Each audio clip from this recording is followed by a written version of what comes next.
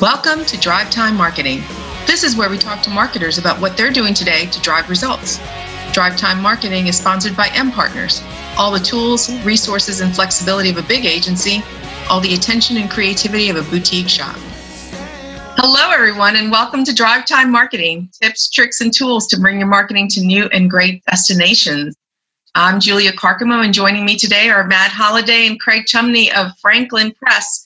They're calling in from Baton Rouge this morning. Good morning, gentlemen. Good morning. Good morning. All right, so I'm going to start off this conversation by saying that I almost said Franklin Press because that's how I've always known the company.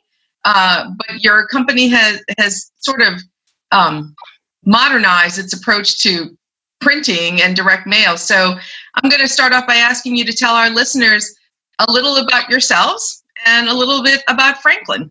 Okay, well, Franklin was founded in 1922 as a commercial printer, and I ran another company called Digitrans, which is a data company, and we merged the two companies in 1996. And not long after that, we realized we were really a data company that did mailing and printing services. So we did a rebranding a few years ago and decided to drop the word press because our focus is more on the database side first and then the mailing. Even though the lion's share of revenue comes in from putting ink on paper, we just don't consider ourselves to be a printer anymore. Well, that's very interesting. I guess that sort of brings me to an interesting conversation I had with a millennial just recently, who said to me, I don't understand why people are still using mail. I mean, you just would think everybody would change to email and digital and SMS. So let's talk about that rumor that direct mail is dead. Well, it's certainly not dead. Used in combination with other forms of, marketing, social, email, or otherwise, the products continue to evolve and get better and better. But our customers are not seeing, declines on the ROI side of direct mail. They're seeing growth on the email side, but really needs to be used in a combination. The example I like to use too is if you think about when you move from one address to another, probably the first thing people do is run out and, they want their mail to catch up to them, file a change of address card at the post office so that their mail comes in. When they get their mail, it goes on the counter and has a life on the kitchen counter and stays that way. Whereas email, people are constantly getting more and more email, and they're using more and more tools to filter out email. So the ROI or the response rate's not as high, although the ROIs can be good because it's so much less expensive to send out. We are using a variety of technology to combine the two. We can use, for instance, have mail tracking data on the mail side trigger emails around delivery. Or perhaps you have an email campaign that after a certain period of time triggers a direct mail piece for bounced mail or unopened mail. So there's wonderful technology to combine some of the newer technology with some of the older direct mail technology. And, it's interesting. I was reading, they've done some surveys recently about response rates for direct mail. And I was actually, certainly I think there's a conception or a perception that millennials don't respond to direct mail. But honestly, in the surveys that I've seen recently, the response rates for the sort of the millennial age groups are as high, if not higher, than, some of the consumers in some of the older categories. So I think some of that has to do with that, they're young, they have disposable income, they don't necessarily they haven't established as much brand loyalty, so they're interested in getting offers and they're willing to sort of take a risk when they get an offer. And also I think some of that is, that growing up in the digital age, they're more willing to share information necessarily than some older consumers. And so I think there's more data available about these millennials, and therefore I think that allows marketers to do a better job marketing to them. So I think I think some of that all kind of plays into why these response rates might still be high for millennials. So.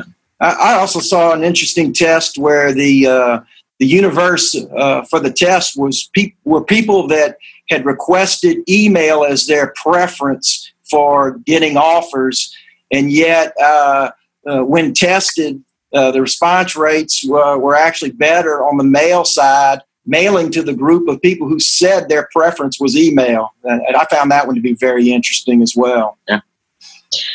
So I can speak for myself and say, first of all, that I'm not a millennial, but I do prefer a paperless option, though I have to say that what happens in that case is that things end up going to the bottom of my inbox. I mean, I think I have about 100 email messages just from today that I need to read. A lot of them that direct mail sort of communication from retailers and things like that. And yet mail is still something I can hold in my hand and stick up someplace to see. So it never really falls to the bottom of something when it sits on your refrigerator or it sits on your counter. Unless, of course, you let the mail pile up for the week, then it does come to the bottom. Yeah, it's tangible. It's a lot more difficult to ignore a physical piece of mail than it is to just click the delete button. And, I use Gmail for my personal email. And, when they established the different tabs, the primary, the social, and the promotions tabs, I think that created another challenge for email marketing in that it sort of takes all the promotional emails and automatically sort of dump those into its own tab. And I'll let those build up, for quite a while, and until at some point I have some free time to go look at them, or sometimes I just kind of go through and delete them. So there's definitely challenges in that respect. When I looked at your website, I saw that primarily your clients are in financial services and casinos. And I've had years of experience in casino marketing, and I've sat through thousands of hours of research. And I've seen customers say they wait for that mail to come. They hold it in their hands. They plan out what they're going to do with their offers and their rewards. Are you seeing that in other fields as well as in casino marketing? I think the casino marketing has a leg up in that respect, more so than most industries, certainly not on the financial services side. That's also why you see response rates in the 20% or so for drive-in markets and what have you. But there is loyalty, but I don't see it where they're anticipating the offer. And it may just be the nature of they know that monthly piece is coming and know sort of the timing of it more so than anything else. And I think, there are a lot of the casino market out there has tried to shift or tested sort of shifting some of their direct mail offers towards email offers. And I think they're hearing from their customers exactly what you said. They want those physical pieces. They're upset. They don't want it in an email. I want that physical piece. I want to be able to bring it in and scan a coupon or insert it in the slot machine. And I think there's something very relevant about the tangibility of the piece. So those two industries that you primarily concentrate in, they depend a lot on data. So how is data, and obviously your business has changed because of data. Talk to us about how data has changed direct marketing specifically.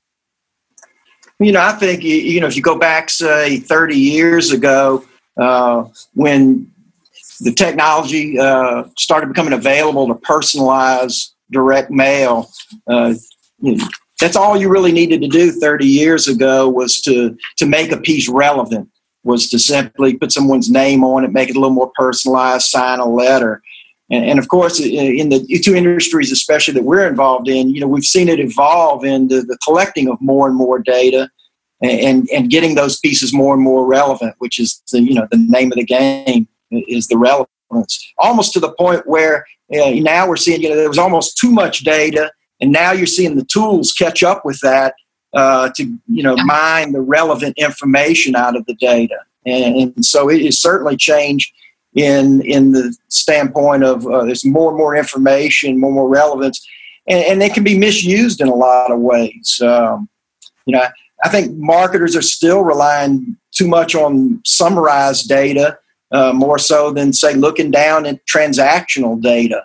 A really simple example of that would be you take a property that may have an entertainment venue, and they have a midweek function they're trying to fill up. Transactional data would reveal, say, 20% of their universe of players for the offer that have never visited them on a weekday. Well, there's probably a reason for that. And if they look at transactional data, maybe they mail 20% less pieces to fill up a venue. And the tools are getting there to mine this information and to make smarter decisions about how to make these pieces relevant, which is the name of the game. So there's relevance to the content that's in the direct mail piece, but how do you get it to stand out in the mailbox? I mean, you still do get a lot of pieces of mail every day. I went to the mailbox yesterday, and I think I got something like 4 or 5 regular business envelopes, a circular, and maybe a flyer from somebody. What are some of the tricks that marketers can use to get this direct mail piece to stand out, knowing that you are spending more money with direct mail than you do for email? Well, I think the name of the game, there's no one magic tool. Is testing. What works for someone may not work for someone else. Obviously, mail piece design, size of the mail piece. Are you doing a folded type piece versus a postcard type piece? I like playing with size options, having a piece that is stacked in with the letter size mail, but is bigger than, say, a number 10 envelope, so that the piece stands out when the edges of the piece stand out. Teaser and tag copy. Keeping it simple to where your message is delivered instantly. And I use that a lot on a postcard example. If someone's not interested and they're going to throw it away, if they've got a postcard in their hand and your tagline is large enough and simple enough, at least you've delivered your message on the way to the trash can, for instance. But the name of the game is testing and experimenting. What are some of the successful pieces that you've seen? What have they been like? What's been the idea that made them different from other pieces? We're playing with different finishes and reticulating varnish. We've had some very good success there, especially on the financial services side, where they do.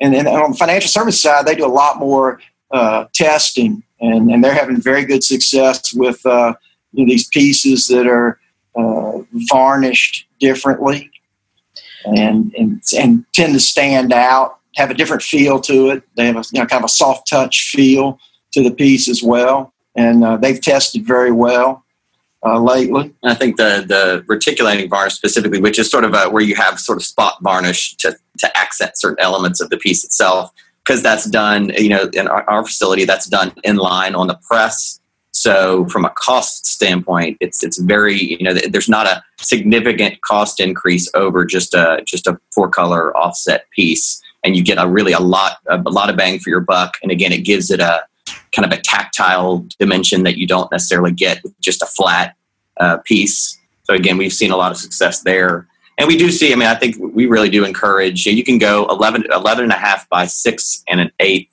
You can go, that high on just a flat piece and still pay the letter size postage rate. So you're not having to pay the additional postage for a flat. Again, just, kind of bang for your buck and really giving you the space to kind of use that tagline and that teaser copy. So it sounds to me like there's a lot of technical things that you can take advantage of. And much of it depends on a printer, right? You mentioned the reticulating varnish, which I think is very interesting. I was about to say we're going to have to put a link in our show notes to your site to explain what reticulating varnish was, but you explained it. You mentioned that you do that on the line, so there's not an additional cost, and some printers may do that as a separate process, right? So sometimes it's about the printer you choose, and sometimes it's about knowing manufacturing and printing techniques and understanding what you can still do at a cost savings that gives you an impressive piece. So is that something that needs a partnership with the printer, or is that the agency that works on that for a client? How does that work? How do we maximize those techniques I think we always encourage our customers, whether we're working directly with the customer or if we're working with an agency, to involve us, as upfront in the planning process as possible. Some, especially on the financial services side, some of the cycles of a campaign are months long, from the inception of the campaign through the design of the piece, through execution. And we always encourage our customers to involve us early. We can, in a lot of cases, we can sort of guide them in a certain direction. If we understand, in some cases, cost isn't as much of they want to do a very highly specialized, very sort of premium VIP piece, and we'll say, look, sky's the limit. Here's what we can do. Or if you're looking to really kind of maximize your budget, here's some options and here's some design elements that you can include that are not going to really break the bank. So I think involvement and partnership with your printer and direct mail vendor, throughout the process from the very beginning is important, because otherwise in some cases you're not getting the most bang for your buck, or you're having to go back and redesign a piece, which could potentially kind of delay you actually getting the piece out the door. I'm going to shift gears a little, because you mentioned email earlier, and we know that email is often part of a Go Green initiative. And I read the other day that there has been a survey that a lot of marketers were using that paperless option in a Go Green campaign, and it really didn't sync up. There's been some move to make some maybe some definition about what's green and what isn't, and what exactly the impact is on the earth with green initiatives. How do you deal with that? I mean, they just seem to be bombarding us. Yeah, and certainly, we don't really reside as much on the transactional side. So I think, we certainly see it, but I think on the transactional side, it's a huge component, paperless bills and paperless statements, et cetera. But it certainly, I think, impacts any print or anybody putting ink on paper out there. And ultimately, we just, all the information that's out there, again, I think there's a lot of misinformation. I think they, it's kind of referred to as greenwashing in a lot of cases. So we use our blog and social media outlets to really just share and educate our consumers out there about the facts about, sort of the green movement. The interesting thing is, I think, recently there was like 65 companies that were recently that were using, the green movement as part of their, the paperless environment. And they've since removed reference to, inaccurate anti-paper claims as a result of some efforts by some nonprofit organizations that are really trying to get, good information out there. One of the interesting things is that there was a survey that showed that 85% of people really believed that the companies were making these negative green claims were really just doing it to save money. So even though they were out there saying, "Oh, go green," ultimately the message wasn't really making an impact on their consumers anyway, because they were like, "Oh, they just want to save money." So they weren't even really hitting the right note when they were doing that. I have to tell you that I have sat through meetings where paperless options were discussed, and it really was more in the perspective of saving costs more than doing something for the earth. So right. I'm going to claim guilty on that one a bit. Well, and I mean, it's the fact is that, in the U.S., our forests have actually grown by 58% in wood volume over the last 60 years or so. And I think, responsibility and responsible use of paper has really come a long, long way in the last 60 years or so. So, like I said, I think there's a lot of misinformation out there, and we share and educate with any facts that we have out there, just to make sure that we're talking on the same terms. Well, I'm going to definitely include a link to your blog, because it sounds like you've got some really educational pieces that you're including in that. Absolutely. And you share that through social media as well, right? We do. Yeah. That's great. So let's talk about how Franklin has grown. I mean, Craig, you mentioned sort of the beginnings of it. We mentioned a little about how it's kept up with the demands and needs of modern marketing in terms of data. Where do you see the future of print, direct mail, and Franklin? Well, we consider ourselves a technology company. So first and foremost, kind of keeping up with the technology, the big shift towards inkjet, digital inkjet, which is coming. It's here now, and it's going to be a lot more mainstream soon, which allows you to vary every piece, both in black and white and color, without having to change plates the traditional way, which can lead to more segmentation and more subtle relevance of a piece. Having pictures of millennials on the millennial pieces, but having different pictures for older customers and that sort of thing. Again, we put our emphasis then on the database side, and our philosophy is to help our customers mail smarter, not just on mining the data on the front end, but little things on the back end, like helping them process their dead mail and lower their dead mail expense, which is an expense they never look at, on the front end of a project. But their mail room is handling dead mail and having expenses related to that. Helping them hone that database. Actually, it's kind of counterproductive for us, but we really want our customers to mail fewer pieces and to obtain the same result. And then that's sort of how we position ourselves is to mail smarter. It is actually a targeted tool, not a broadcast tool.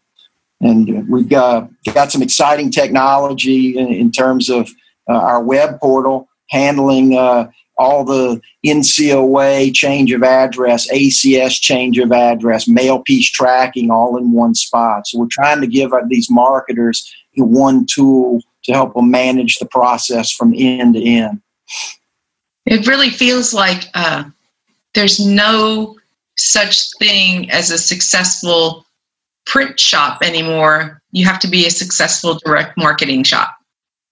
Oh, I think that's 100% true. And if you look at people that put ink on paper, it may not be a direct marketing niche, but the successful printers out there have some sort of niche. Maybe they're sign makers that their niche is to hang the signs in simultaneously at 2 a.m. at a whole bunch of stores. But it's definitely just putting ink on paper is sort of a dead end now for printers. You have to have a niche.